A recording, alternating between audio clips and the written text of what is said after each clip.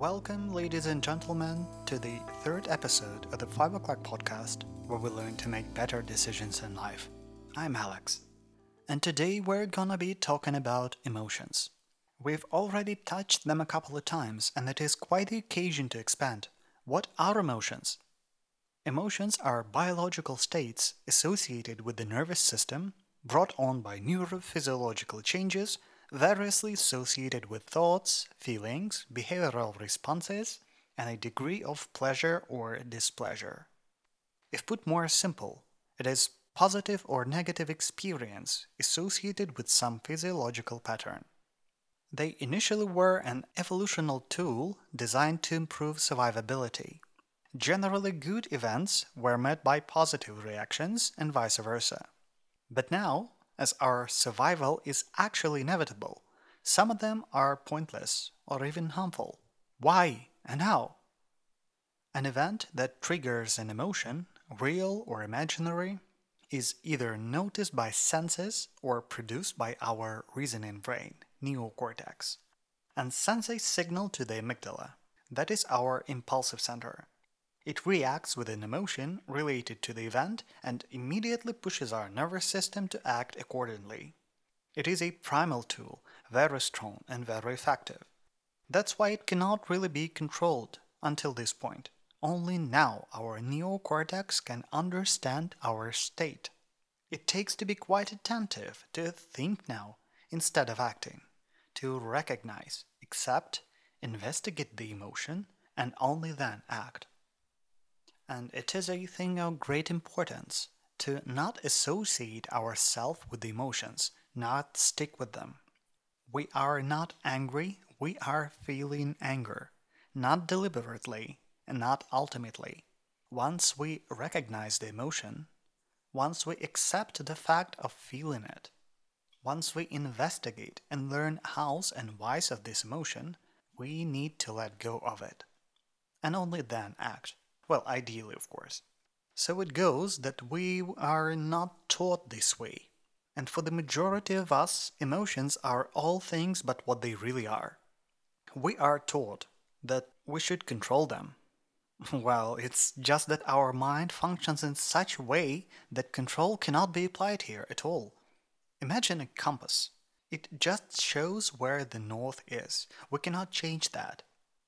We are taught that there are good or bad emotions, but like no side of the world is such wherever the compass points. We are taught that certain emotions should be felt at certain times, but the north is just where it is. Overall, we can use this compass to guide our steps when we need it and where we need it. It is not easy by any means, but it's well worth the price. Statistically, emotionally intelligent people perform better in life, and even more than that, they feel better and are treated better by the others. Now, what is it that we have to do and how? Here I'll refer to Daniel Goleman's Emotional Intelligence book, but not to it alone. Here are the areas for our growth. First, self-awareness. Learn what emotions are typical for you and for the others, when they are felt, and train to always know what you're up to. Second, managing emotions. Do not try to quench them. Do not try to ventilate. Learn to find a positive replacement or a distraction. Do not identify with the emotions. Third, self-motivation. Find what your passion is. Get good at it. Learn the good sides of whatever you get to do. Fourth, empathy. Recognize emotions of other people and learn to let them know you are with them. Fifth, handling relationships. Define what you need, what you give, and what you get. Then apply your skills to give more and better, and you are sure to get more. Just don't try to apply this to everyone you meet. Make sure your people are yours indeed. Awareness and empathy will do the trick if you are good with them. But please remember, there is no direct way to control anyone else's thoughts and actions. ever. Yet, one absolutely can and must build control over oneself.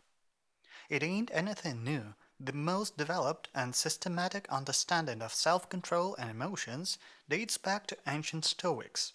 And that's what we shall have as our next topic, Stoicism. Thank you so much for bearing with me to the end.